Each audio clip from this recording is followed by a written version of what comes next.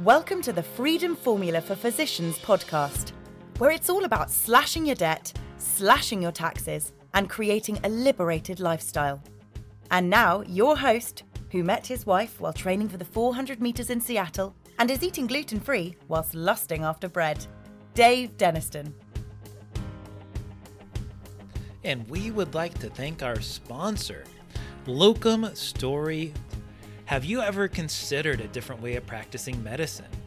Whether you are burned out, need a change of pace, or are looking to supplement your income, locum tenens might be a solution for you. If you're considering locum tenens either full-time or on the side, you probably have a question or two, or 20. Fortunately, Locum Story has the answers you need. It is packed with unbiased information and advice from physicians just like you.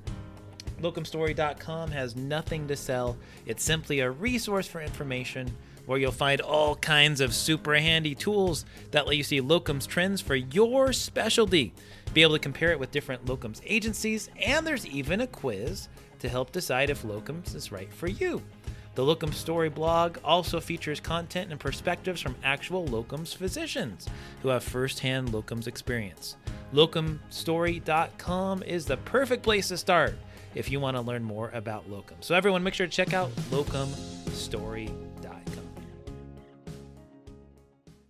Hello, my friends, and welcome back to another episode of the Freedom Formula for Physicians podcast, a podcast dedicated to helping doctors like you slash your debt, slash your taxes, and live a liberated lifestyle. Well, today we're going to be focusing on the slashing your taxes side of that formula. And our next guest is an attorney, but not just any attorney. He is a tax attorney. I don't think we've had that on the show before, so I'm looking forward to having him on. He is a founding partner of Anderson Law Group and certainly has focused a lot on trying to put together common sense tax and legal strategies for his clients. And looking forward to learning more about what he's doing. He is an author of a book called Infinity Investing: How the Rich Get Richer and How You Can Do the Same. Please help me welcome Toby Mathis to the show. Welcome, Toby. Hey, Dave. Thank you very, very much for having me. Yeah, buddy. Glad to have you here and connect for a little bit and learn more about you. Before we get into all the great tax strategies and different ways that people can help save money on taxes, would love to know more about your journey. Where did you grow up? Well, I grew up between actually Philadelphia, Pennsylvania, actually a place called Media, and moved out to Washington. So was in Seattle, in the Seattle area for the better part of 25 years. And now I'm down in Las Vegas. Been down here for 15 years. I think it's been 15 years, which makes me almost a native. Yeah, so kind of been on both coasts and get a little bit of flavor of how diverse the country is and how everybody looks at things differently. So I've been, I think, about as far east as you can go and up to the Northwest. And now I'm in a desert. Go figure. Well, before too long, the Northwest is turning into a desert with all the heat they've had out there. Right. It was interesting. I lived in the Northwest myself for a few years, and now I'm in Minnesota in the middle of the country.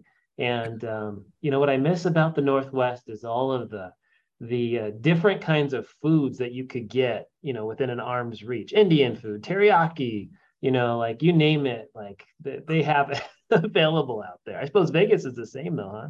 Yeah, we ship everything in, but I will say this for Seattle is your seafood pretty much rocks. You can get fresh everything. You're just right there getting everything in from Alaska on the whole coast. Absolutely. So I mentioned that you are a tax attorney. I don't imagine that's something you grew up saying, gosh, one day when I grow up, I want to be a tax attorney. How did that happen? Yeah, no. I'm one of those guys that probably wouldn't have gone to college, except at the time I was a soccer player and somebody said, hey, come play here. So I was like, okay. I got out of college, after my undergraduate degree, and I went and worked with a kind of a mentor. It was a friend of mine's dad, and I ended up working with that family, and we just had a hard time dealing with lawyers. So the dad kind of said, you guys ought to go to school. You guys ought to become lawyers so we don't have to deal with lawyers anymore. So off we went. And it's kind of an interesting thing when you go into law with the idea that you're not really going to practice law. And I just wanted to be a business attorney or just a business person. I didn't even care about the attorney part. And what I realized when I got out, and I'll keep it really short, but I was in the, hanging out my shingle first day phase, which most people don't do. But I just said, hey, I didn't come here to become a corporate attorney and, work 80 hours a week and do all that fun stuff. I came here to be independent. And you realize just how much horrible information's out there and how the people that were in the knowledge realm, like the CPAs and the other tax attorneys, they would really speak down to you and they'd make you feel dumb and they'd make you feel lost. And this is before you could just Google things. So, so you didn't really have a place to go to try to get educated so you could tell whether or not you really were dumb or whether they were just making you feel that way. And now you can kind of verify, like, whoops, yeah, I am dumb. No, now you can kind of get a breadth of opinion before you even go in and talk to somebody who's a professional, kind of tell whether they're spinning yarn at you or not, and whether they're taking you down the primrose path of high hourlies. What it made me realize is there's not too many people out there that are just sharing information and are willing to talk to you without punching the clock and are willing to just give you a level of education so you can make intelligent decisions. A lot of times they're telling you what to do. They don't even tell you why they're doing it. It's got to be frustrating for people. It was frustrating for me. So I kind of went on a crusade ever since then. That's been 25 years of making sure that I didn't do that. And then I worked with folks more on a kind of, hey, let's align our interests. Let's take away the hourlies. Let's take away, kind of the excessive billing component of some of these practices. And let's make it like, hey, I want you to reach out. Let me give you every incentive in the world that we can do planning together so that we can make your position better. And if I do a good job, I know you're going to stick with me and we're going to build up, a great practice. And voila, fast forward here 20 some years and we have 500 professionals here or staff here at Anderson. We do, over 10,000 tax returns a year for investors and high income folks, a lot of doctors, a lot of dentists, a lot of higher income consultants. And that's kind of our bread and butter. It's just working with people so that they can get a handle on what their options are so they can decide whether something makes sense for them and also give them options for tax relief that they might not otherwise have been aware of. No, it's a interesting story. And man, it's always fascinating how people get to where they're getting to. So with tax strategies in mind, I think one of the things that as an attorney you could speak to a little bit is malpractice and malpractice lawsuits and things of that nature. From all my reading and understanding, typically, and it depends on the state, but of course, 401ks are always a great place for people to sock away money in retirement. So that can help protect, in most cases, against malpractice lawsuits and those sorts of things.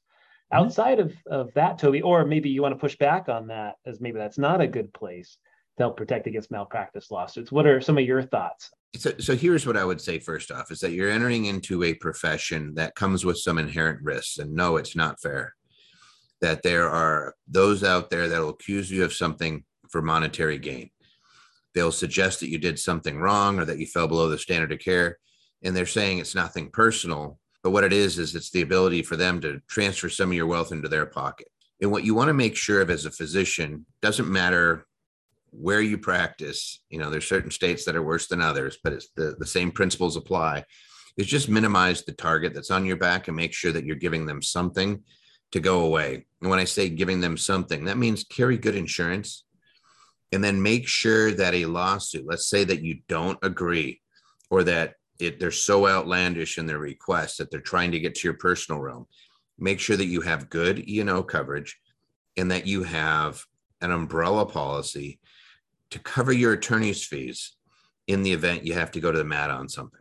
And the second side of this is making sure people don't think you're a rich doctor. Like I have very good colleagues that are in the insurance realm and it just drives them crazy when you get into a car accident. The first thing the person says is, by the way, I'm a doctor. How can I help? They're in an accident with somebody and you let the other person know Your doctor is almost bad enough.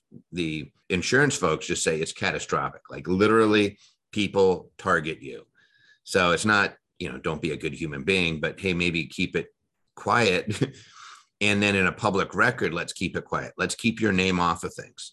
There's an adage that we use, which is security through obscurity. And we're protecting ourselves by not making it obvious what we own.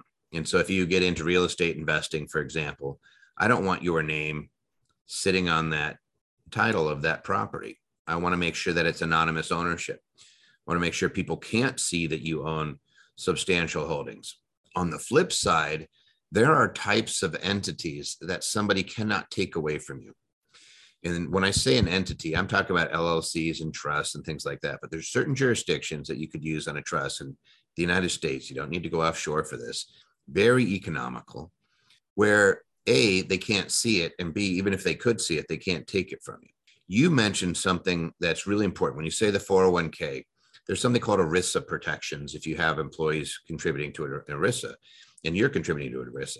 It's just about as protecting money as it comes. In other words, somebody could get a judgment against you, and I'll use our, the sensational case of O.J. Simpson. If you're not familiar with O.J., he was not convicted criminally of taking his wife and her, I think it was Ron Goldman, taking his life, but he was found civilly responsible. So he has millions of dollars of judgments against him. And they couldn't touch his NFL Players Union pension plan, nor could they take the equity he had in property that was protected under Homestead. So it's really important to know what items they can take and what items they cannot. Because believe it or not, when somebody that goes into the factor equation. Oh, if I'm going after doctors, in this particular group, or if you work for a corporation and maybe you're an ER doc or something, most attorneys that swim in those waters will know what's available, and they'll already be making assumptions. And if there's pensions and 401ks and things like that, they already know it's going to be an uphill battle to get to those things. And so they're usually, unless you give them a reason not to, they're usually okay with the insurance. And that's kind of what you want to be at. You want to look at this no different than if a tree branch fell on your house and damaged some shingles. You're going through your practice. You try not to get emotional about it. These things happen. If you're a real estate investor, for example, you're going to have tenants that don't pay you, or that, that mess up your property, destroy things. It's just, you just have to factor it in. Hey, I'm going to always keep a little bit of percentage of the money that comes in aside for these types of things. And yes, they happen. So as a physician, it's going to happen. There's a good chance it's going to happen. Maybe it won't happen to you. Maybe you're one of the lucky ones, or maybe you're one of the unlucky ones that it happens to a few times. And you want to just be able to walk away on, and continue on your journey without spending too much emotional energy on it. As hard as that is. And, you might say they're questioning my integrity, or they've accused me. No, they're usually just trying to get money. Got it. So to sum up, be careful when and if you get in an accident in terms of revealing who you are. Definitely sock away stuff in ERISA type plans, like a 401k, because that'll help you. Make sure that you don't have, perhaps outside of your primary residence, investment properties in the name of an LLC and not your name individually. Does that pretty well sum up some of the advice? Yeah, David, I would say one other thing, because even on your primary residence, you may not want your staff or your patients to show up on your doorstep. So I would actually say there's easy ways to keep your name off a title.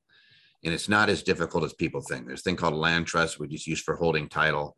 You might be aware of Sears Tower and the stories of how Disney World got started. They would have anonymous ownership of real estate, and they'd be buying it through an anonymous trustee that buys it. You can do the same thing to get your name off of a property. And the only reason I say this, because I've seen this enough, where when you get targeted, and if you have somebody, especially if you're in the mental field, like mental health realm, you really don't want some people knowing where you live. And so there's easy ways to make sure that your name's not just hanging out there. And I've also had clients get targeted, not from us, but usually coming in to try to solve the issue because of where they live. Believe it or not, I've actually had, on more than one occasion, it'll be somebody saying, but you live in this neighborhood. We know you have money.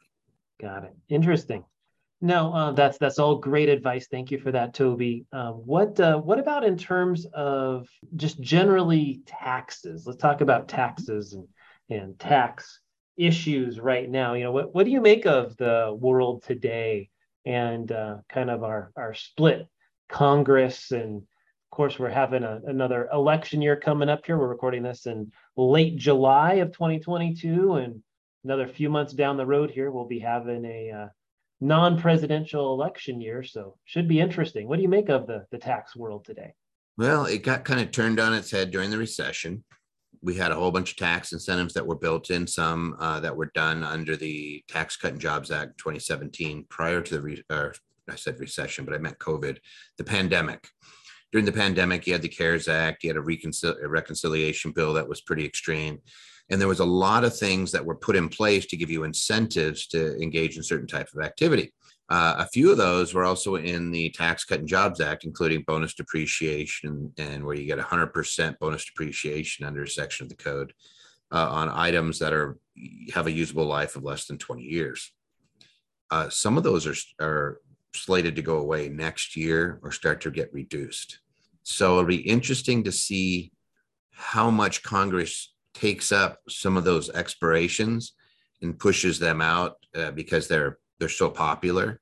It'll be interesting to see what happens. But what we know for certain is that your tax situation is going to get a little bit worse because of those things that are phasing out, and because of some of the strategies that were employed in the last 3 or 4 years. Things like that they had carry back in 2020, it wasn't renewed. So you couldn't do things post a tax liability occurrence for the last couple of years when you could have done it, in 2020, in 2019, and things like that. Like you had some things that were there that now are gone, and it'll be interesting to see if they come back. But a lot of them are on the chopping block. You had phase out of the what they call qualified opportunity zones. There's not much of a deferral period anymore. There's not much of a reduction in basis. If you know what these things are, you know what I'm talking about. And then there's a flip side to this. And Dave, this is what's really interesting, is the tax brackets are usually indexed for inflation. Mm-hmm.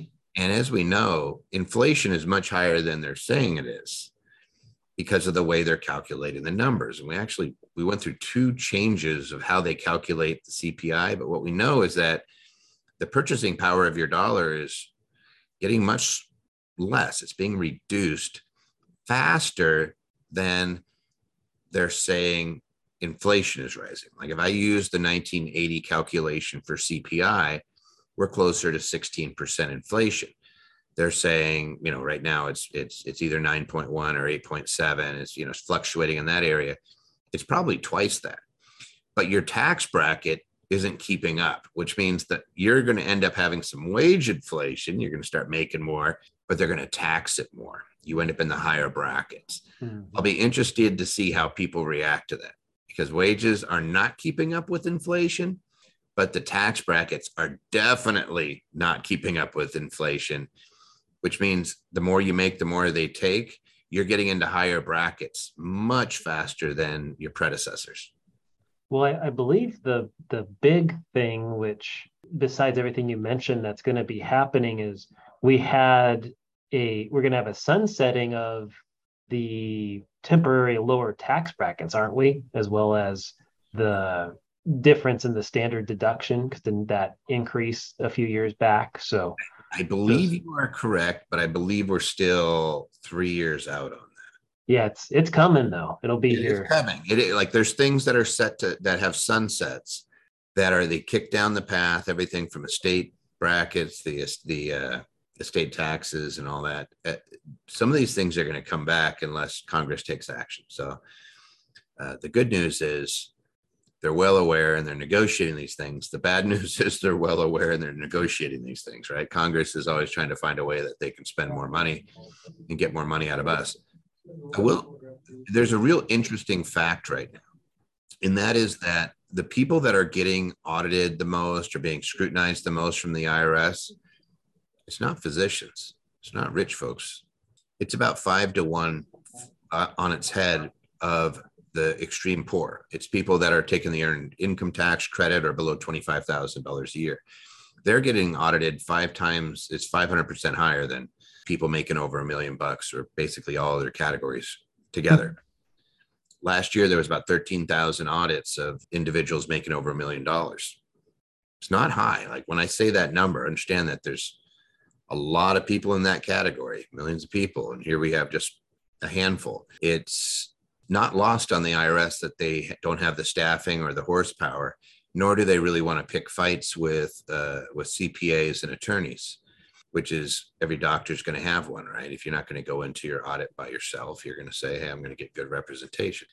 That's just smart. You wouldn't operate on yourself, and you certainly shouldn't go in and do an audit on your own. And as a matter of course, that's exactly what happens is people get a professional.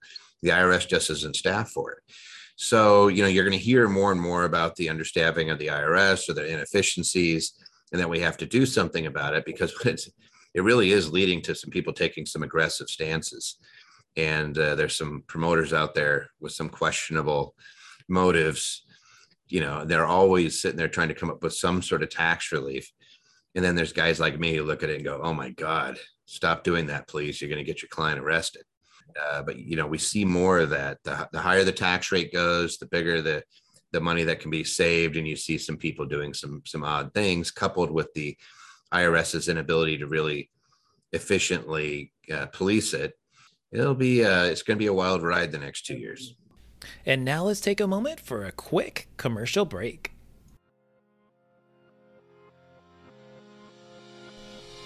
And we would like to thank our sponsor, Locum Story. Have you ever considered a different way of practicing medicine? Whether you are burned out, need a change of pace, or are looking to supplement your income, locum tenens might be a solution for you. If you're considering locum tenens, either full-time or on the side, you probably have a question or two, or 20. Fortunately, Locum Story has the answers you need. It is packed with unbiased information and advice from physicians just like you. Locumstory.com has nothing to sell. It's simply a resource for information where you'll find all kinds of super handy tools that let you see locums trends for your specialty, be able to compare it with different locums agencies, and there's even a quiz to help decide if locums is right for you. The Locum Story blog also features content and perspectives from actual locums physicians who have firsthand locums experience. Locumstory.com is the perfect place to start if you want to learn more about locum. So everyone, make sure to check out locumstory.com. It will be an interesting environment that we're in. I mean, gosh, we still haven't tackled Social Security and Medicare and restructuring that. I've talked about on this podcast that I suspect, the right answer is doing a bit of everything, but, they're probably going to wait till the last minute to make a change. So there's a lot of issues for everyone to juggle and consider. But knowing, hey, we are where we are now. Who knows where we're going to be another year or two from now in the tax code? So with what we know today, Toby, what we certainly talk a lot about 401ks. We've talked about cash balance plans on this podcast. What are some strategies outside of those kind of basic things that people should be aware of and think about once they are making a good deal of money? Yeah, so I'll put it into kind of two categories. You have your people that are on the way up and the people that are there, right? The people that are growing their salaries, and the people that are kind of about as high as they really want to be. Like they realize that, wow, wages get hit really hard from a tax standpoint. It's not just, you get hit with the ordinary income, but you also have to pay old age, disability and survivors and Medicare. And then there's a surcharge on top of things. And if I have investment income, there's a net investment income tax. You get over that 250,000 mark and things get a little bit bleak for you. So there's kind of those two categories. And when I'm on when you're coming up, the 401ks are perfect. That's perfectly acceptable to put some money aside. What I would suggest is that you learn to live off of 70% of your take home and make sure that you're either attacking your student debt with part of it. I actually use 70-30. And then of that 30% that you put aside, 10% goes to giving, 10% goes to paying down debt, and 10% goes to investments. You can, move those around if you're not a big giver or you don't want to. Obviously, it's up to you. But the rule there is to do your best to live off of 70% of what you're taking home and make sure that you are consistently investing. And that can be tax advantage by putting it in a 401k. Nothing wrong with that. As you get a larger salary, you start making more money in a more diverse way. You might want to be looking at, you said cash balance plan, which are kind of these defined benefit where we can put hundreds of thousands of dollars a year away instead of, 60 some thousand or 50 some thousand as a 401k. So you can start unlocking bigger chunks of money. We have clients putting over $700,000 a year into some of those plans. And it's just a matter of making sure that you're aware of the discrimination rules if you have employees.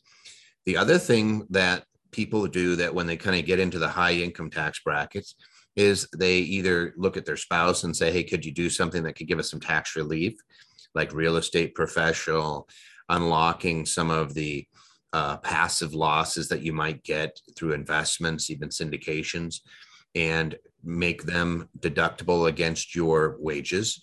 That can be done. It's a section of the code 469 that allows you to do it. And there's some rules, but people sometimes go that route.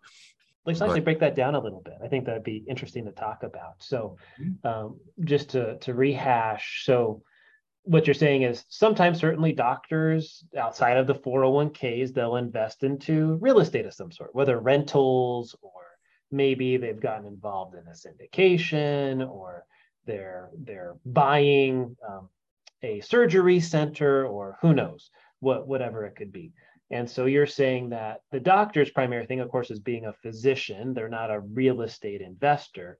And so they're not, in a lot of cases, there's depreciation, which might create a taxable loss, but they're not able to write off all of the loss because they're not a real estate professional. Am I following so far? Yeah, absolutely. We would say that they can't write it off because it's passive. Rental real estate is considered a passive activity. You invest in a small business, the pizza shop down the road, and you don't work in the business, you're just a money person, your accountant's going to tell you that's passive. And you can't take passive losses and write them off against your wages or your other income. Unless, that's where you say the unless there's an exception that applies. And, real estate professional is one of those exceptions.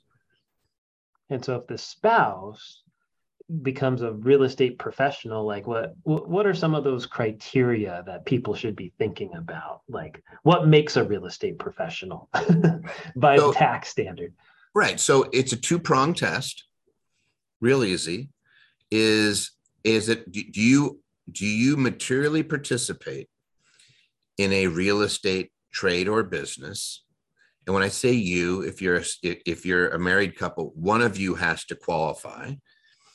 And then do you spend at least half your time in that activity? So if you're a professional, half your time in that activity and more than 750 hours. So all one spouse has to do is be in a real estate trader business. And real estate trader business is actually pretty broad. It could be wholesaling, it could be flipping, it could be a real estate agent, it could be construction, it could be development. It could be running an Airbnb, it could be managing properties. It doesn't even have to be your stuff. As long as you're a 5% or greater owner in the company, you get to count whatever time it is. So let's say that you have a spouse and that spouse is managing some real estate for you.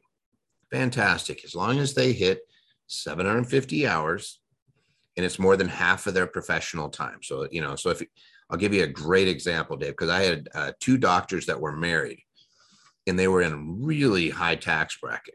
And what we realized is without, all they had to do is have one spouse that ended up being the wife who ended up reducing her hours at the hospital and she went to part-time, and their net income, take-home pay, jumped way up because all of a sudden they could use their real estate, and they were investing pretty aggressively into real estate. They could use those losses against their salary. And what it did was that losses were, the way that losses work, it's not that you're losing money, it's that we are taking the property and taking a big tax write-off in year 1, 2, 3, whatever it is, and we're accelerating it. There's something called cost segregation and accelerating depreciation, where I can write off about a third of a building in its first year. So these guys are going out and they're investing, and they're leveraging their money and levering into multifamily or into commercial or into warehouses or into single families, but they're leveraging into these assets. And the wife basically managed them kind of on her side so that she could hit her hours, and that she was spending more on the real estate side than her doctoring side. And all it did was unlocked all these massive amounts of depreciation that they were entitled to. And it really reduced, I think in 1 year, we saved over $185,000. Wow. And it's pretty consistent year over year. And so the $185,000 tax savings was more than she gave up by going from, she was working, 35 hours previously. And I think she dropped down to maybe 15 hours a week. I mean, she cut her time pretty much in half, but she made it to where she was spending the majority of her time on the real estate, and their take home went up, and they were just flabbergasted. It's one of those things where you look at it and they go, wait a second, I'm working my tush off, but if I reduced it, I was actually able to make more money. And you're like, yes, actually, but it's go in with your eyes open. This is something that you've got to be choosing to do. So they were able to do it. Well, I have to imagine that the IRS, in auditing something like this, I mean, they could probably tell your hours as a physician, but reality is, I mean, they're not going to be following you to see what you're doing every day, right? In terms of your real estate stuff. So you have to be able to prove it, having websites, having the real estate itself, I don't know. They're probably not going to ask for your cell phone records, but actually you can. So this is what's really interesting is you're supposed to document your time, but there's cases. One case jumps out at me where it was a gal where she just kind of kept her log. She used, I would just say use MileIQ. That's an easy one. It's kind of a GPS thing, but it tells you when you went places and how long and where and all that. But she recreated her records, and they said, yeah, she's credible. So all you got to do is don't be a greedy pig and don't lie. You'll be okay. Just be honest. And so if you cut back your hours, that's easy to see, right? And then if you're on real estate, you just say, if you keep a calendar, that's the easiest. But if you're ever asked for it, don't lie. Just make sure that you're not going back and trying to reinvent days that may conflict with vacations. That's actually what happened in one case is these people submitted all these hours, and then the court looked at it compared to where they were, and they gave it their whole schedule, and they could see that they were out of the country, and they were talking about doing repairs on a property, and that they were physically there. And so the court says, you're lying. We don't find you credible. We're throwing out all of your timekeeping. So just as long as you're being honest, you'll be fine. And the chances of you being audited are about 0.5%. Like, you might get audited once every, what would that be? I don't even know how many years. Once every 200 years or yeah. So it's just not very, I would not be worried about it. Just you use a calendar, use your iPhone, use whatever your smartphone, and use an app like a MileIQ, and you'll be fine. Interesting. Well, that's good. All right. So we really broke that down and got into that. And you were about to say something else before I interrupted you and got deeper into that. What was your other thing besides this is going to blow some people's minds, but we have a lot of doctors doing this. When I say a lot, I'm talking like, dozens. Their income is really high. And what's really interesting is that if you buy something that's a short-term rental like Airbnb or VRBO, and your average stay is 7 days or less, the IRS does not consider that a rental activity. They consider that an active trader business, which means the losses on that property can be taken in your first year. Like you can accelerate, just like if you bought equipment in your practice hey, I bought an X-ray machine. It was X number of dollars. I can write it all off in year one, even though I financed it. You could buy a property and you could accelerate the depreciation on that property. Let's say that I bought a $500,000 Airbnb, 4 units or something like that. And I put it into service as an Airbnb and I manage it because you'd have to materially participate. But let's just say that you were actively participating in that business. That $500,000 might be worth a $120,000 to $150,000 deduction to you in year one, even though you financed it. So you just kind of look at that and say, how much would that be worth to me from a tax perspective? So let's just say I had a $100,000 deduction in year one that I could use against my wages. And I'm making $400,000 a year. It's coming out of, like, in some of you guys, it'd be 40%. If it's higher, some of you guys are closer to 50%. You might say, well, that $100,000 deduction is worth 50 grand. That's more money that I got than what I had to put as a down payment in some cases, right? So it almost creates a situation where you're constantly looking for new investments. And then those things will appreciate. You can borrow against them and never pay tax and just grow your whole net worth. And that's a fantastic place to be. But we just found that doctors have a huge appetite for it. But like we said, the tax incentives start to go down next year. Like, this is the last year for 100% bonus depreciation. Then it goes to 80%. I think it does that for a couple of years, then to 60%, unless Congress pushes it back up. Fascinating. So Airbnb in particular, rentals are better tax-wise than a long-term rental kind of a thing.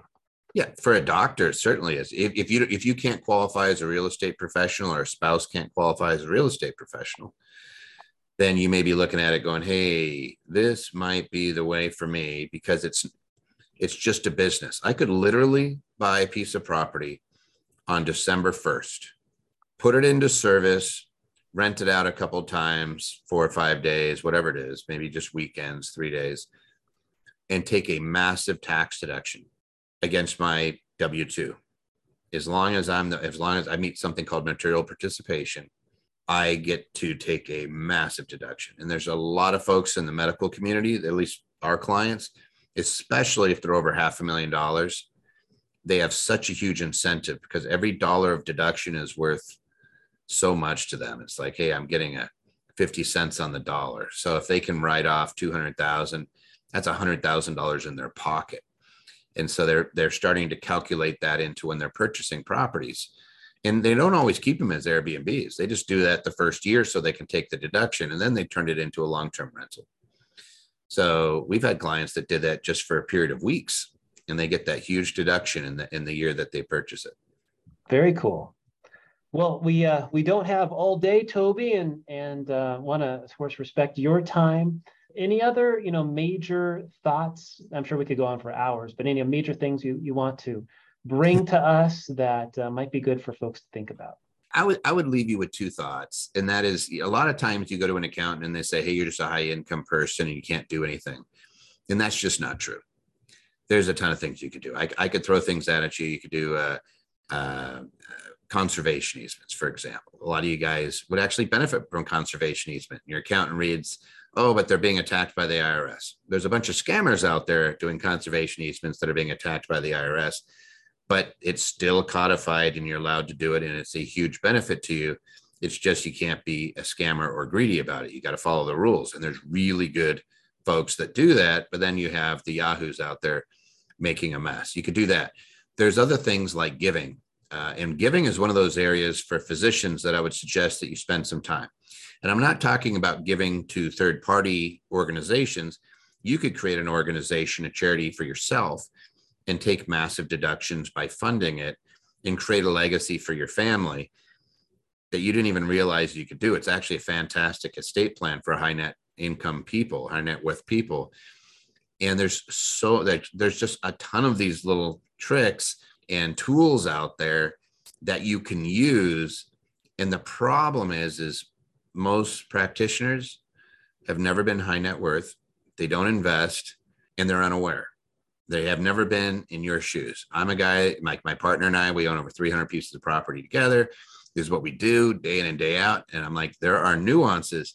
And unless you've been in those shoes, like, I really think a lot of these folks are not qualified to be advising doctors in the first place, or high net worth people. Because I'm like, you need to kind of have been there, done that, have that t-shirt, and understand the pain that comes. Like, nobody feels sorry for you if you make $600,000 and you have to stroke a check for 170 of it. Right. Like, but you're rich, and you're like, nobody understands that pain, and that cash had to come from somewhere, and that you may not even have seen that cash. It may be in an investment. It may be in your practice. It may have already been spent. You don't even know, but you have this income hitting you. And it's like, my God, until you've written a 7-figure check or a 6-figure check at the end of the year to pay the taxes, they don't understand that pain. And so they oftentimes are like, you make a lot of money, you pay a lot of tax. No, that is not true. There's always something you can do, always something you do. And the only question is the juice worth the squeeze on some of it? Absolutely. No, I think that makes complete sense. I'm with you. And Toby, I think that you brought up so many different things we could spend time on, but I think people are just going to have to reach out to you if they have more questions. So if folks have more questions about some of these strategies, maybe they want to grab a copy of your book and talk to you more, what's the best way for folks to reach out to you? Dave, I would say the easiest thing for anybody to do is just Google my name, Toby Mathis. Go to my YouTube channel. You'll see that Infinity Investing was a #1 book on Amazon on a few different occasions in financial services, but also there's my firm. This is what we do. We're a teaching firm.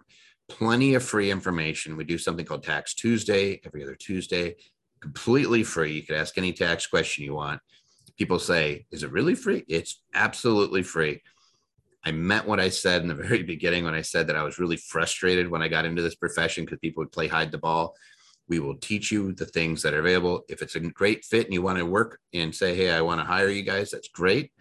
We have a ton of business because of the way we operate, but it's not a necessity. If you want to learn this stuff, go to my YouTube channel, share it with your professional. That works too.